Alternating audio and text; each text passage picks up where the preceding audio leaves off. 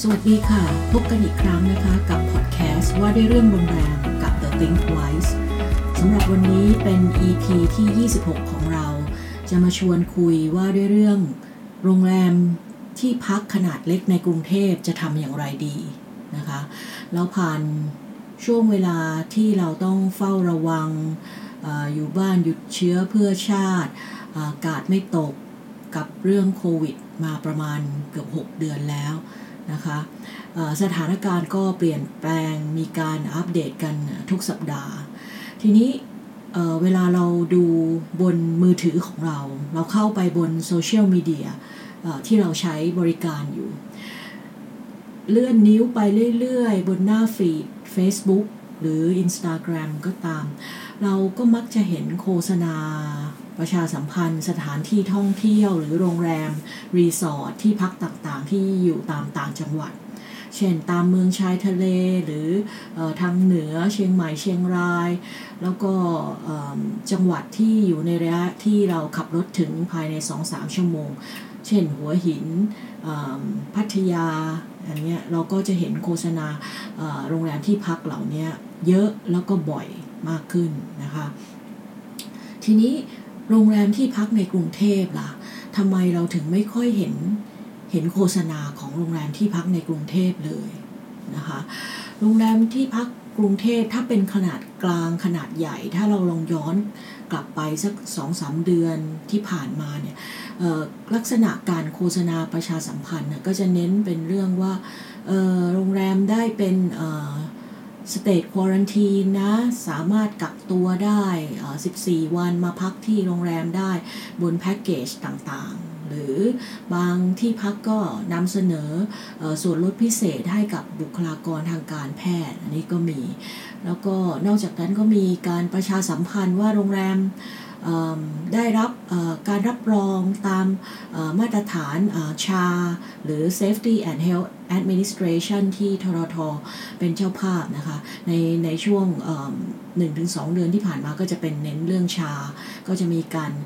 นำเสนอประชาสัมพันธ์ในลักษณะนี้กันค่อนข้างเยอะทีนี้โรงแรมที่พักขนาดเล็กในกรุงเทพล่ะไม่ว่าจะเป็นบูติคโฮเทลหรือโฮสเทลต่างๆเราเห็น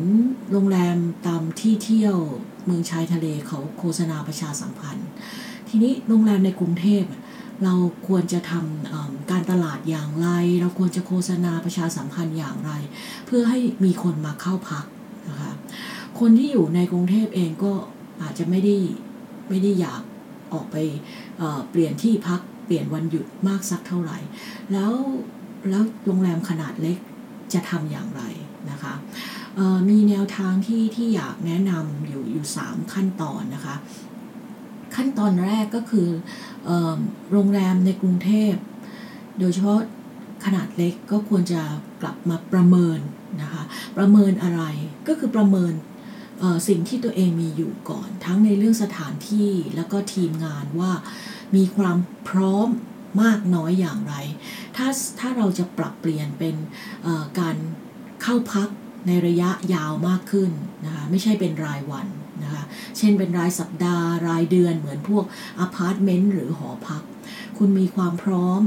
มีทีมงานพร้อมที่จะปรับตัวทำในลักษณะนี้หรือเปล่าถ้าคิดว่าพร้อมก็ลงมือทำการตลาดที่เน้น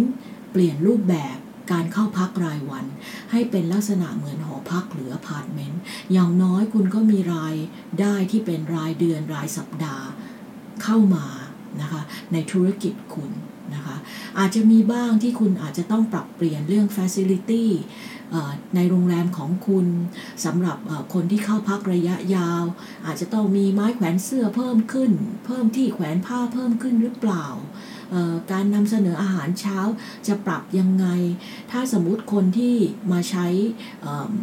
ห้องพักของคุณเป็นการเช่าเหมือนหอพักหรืออพาร์ตเมนต์คืออยู่กันเป็นเดือนคุณจะนำเสนอกล่องอาหารเช้าให้เขาไหมก่อนจะไปทำงานคุณจะเตรียมอาหารเช้าให้เขาหรืออะไรก็แล้วแต่ที่คุณจะแสดงออกให้ลูกค้าคุณเห็นว่ามาพักโรงแรมของคุณในแบบระยะยาวมีจุดเด่น มีข้อดีข้อเด่นอย่างไรบ้างที่จะทำให้ผู้เข้าพักมีการใช้ชีวิตได้สะดวกสบายมากขึ้นอย่าไปเน้นแต่ลดราคาเห็นบางที่พักในกรุงเทพโดยเฉพาะโรงแรมเล็กไปเน้นแต่เรื่องลดราคาบางคนลดจนลงไปจนถึงหลักร้อยนะตอนแรก100ปลาย900บ้าง800บ้างตอนหลังค่อยๆลดลงมาเรื่อยๆคือถ้าเราไปมุ่งแต่ทางนั้นอย่างเดียวโดยที่เราไม่แสวงหาตลาดใหม่ลองจับกลุ่มลูกค้าใหม่เราก็จะไม่มีลูกค้านะคะลองเปลี่ยนมุมมองใหม่นะนั่นคือข้อแรกคือการประเมินศักยภาพของเราแล้วก็ทีมงานรวมทั้งสิ่งปลูกสร้างสิ่งอำนวยความสะดวกที่เรามีอยู่กับตัวโรงแรมของเราก่อนนะคะข้อ2ก็คือนำเสนอถ้าสมมุติคุณคิดว่าคุณจะปรับตัวเป็นการเช่าระยะยาวมากขึ้นเหมือนพวกอพาร์ตเมนต์หรือคอนโดอะไรมากขึ้นคุณก็ต้องนำเสนอสิ่งที่คุณจะเปลี่ยนสิ่งที่คุณจะมีให้กับลูกค้านะคะเช่นทำเลที่ตั้งของคุณอยู่ใกล้แนวรถไฟฟ้าอยู่ใกล้แหล่งช้อปปิ้งหรืออยู่ใกล้แหล่งอาหารอร่อยอยู่ริมแม่น้ำอยู่ริมคลองอะไรก็ว่าไปนะคะหรือห้องพักรายสัปดาห์รายเดือนของคุณเนี่ย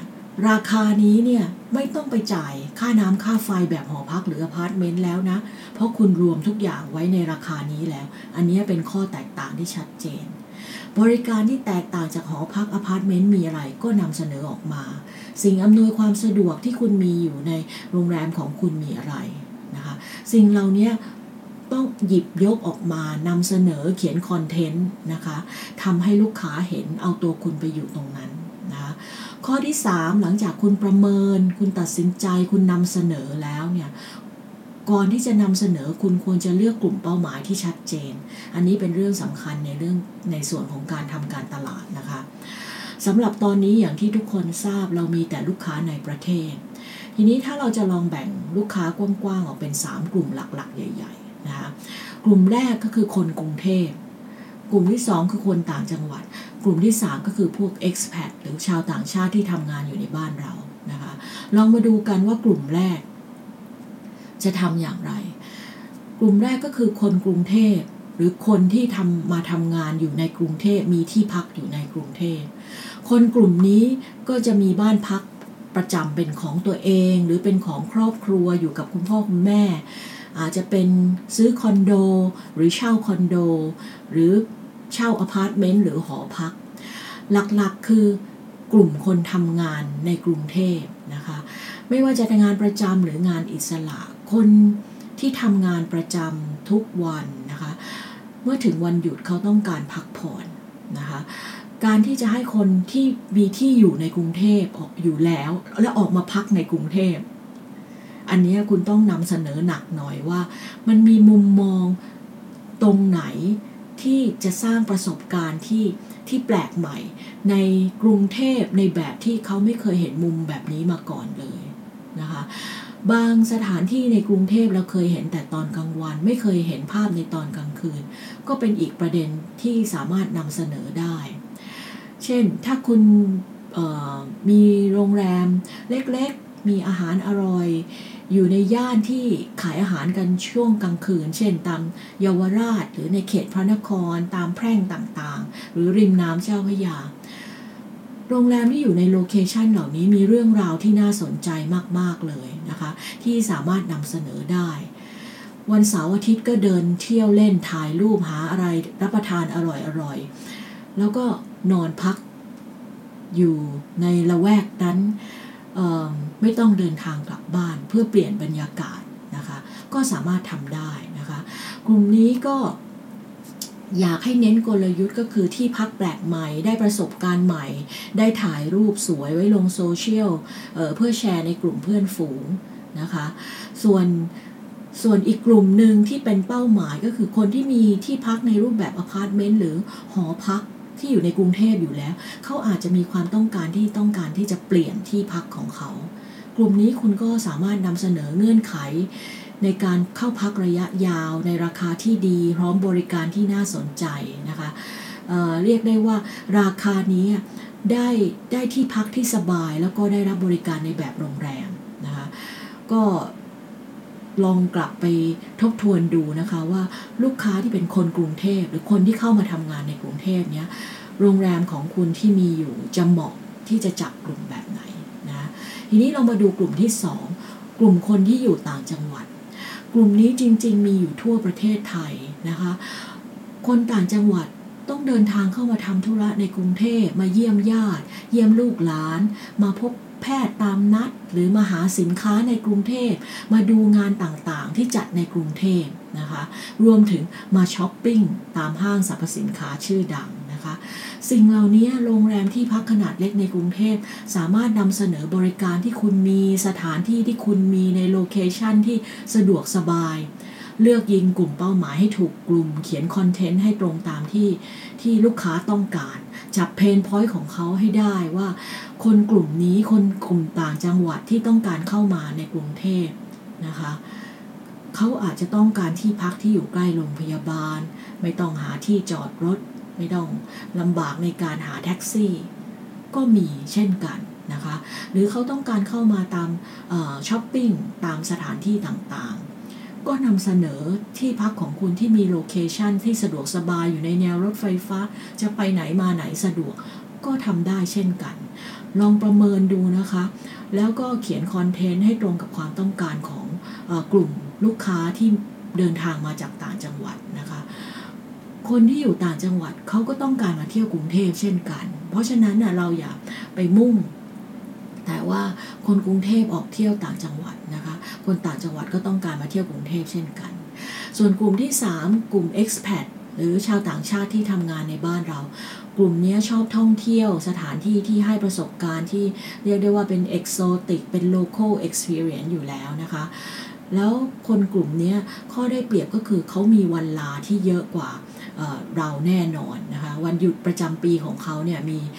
จำนวนวันที่มากกว่าเราแน่นอนเพราะฉะนั้นเขามีโอกาสที่จะเดินทางท่องเที่ยวทั้งต่างจังหวัดแล้วก็ในกรุงเทพเองถ้าเขารู้ว่ามีโรงแรมที่พักที่ไหนในกรุงเทพที่น่าสนใจนะคะไม่ใช่แต่น่าสนใจในเฉพาะตัวโรงแรมแต่น่าสนใจในพื้นที่ใกล้เคียงด้วยเช่นกันนะคะเพราะฉะนั้นการที่จะเข้าหากลุ่มลูกค้าเหล่านี้คุณก็ต้องไปทำความเข้าใจว่า expat เนี่ยเขาเกาะกลุ่มกันอยู่ตรงไหนเขามี social community อยู่ตรงไหนบ้างนะคะคุณก็เอาตัวเองเข้าไปอยู่ตรงนั้นนะคะคนกลุ่มนี้จุดเด่นก็คือเขาจะเชื่อคำแนะนำของคนในกลุ่มเขาก็คือ word of mouth นั่นเองนะคะ Trip Advisor ก็สำคัญแต่ถ้าเพื่อนหรือคนในคอมมูนิตี้เขาในกลุ่มของเขาเนี่ยเคยไปพักที่โรงแรมไหนเขาจะเป็นเรียกได้ว่าเป็น Ambassador หรือเป็นคนที่จะบอกต่อให้โรงแรมของคุณได้เลยทีเดียวนะคะเอาละค่ะหวังว่าภาพเล็กๆที่แชร์ในวันนี้อาจจะสร้างโอกาสในการที่ทำให้คุณกลับมาทำการตลาดเพื่อเพิ่มลูกค้าสำหรับโรงแรมที่พักในกรุงเทพได้บ้างไม่มากก็น้อยนะคะขอให้ลองลงมือทำดูแล้วผลออกมาเป็นอย่างไรก็มาแชร์ให้ฟังกันได้นะคะสำหรับวันนี้ขอบคุณที่ติดตามรับฟังเช่นเคยนะคะแล้วพบกัน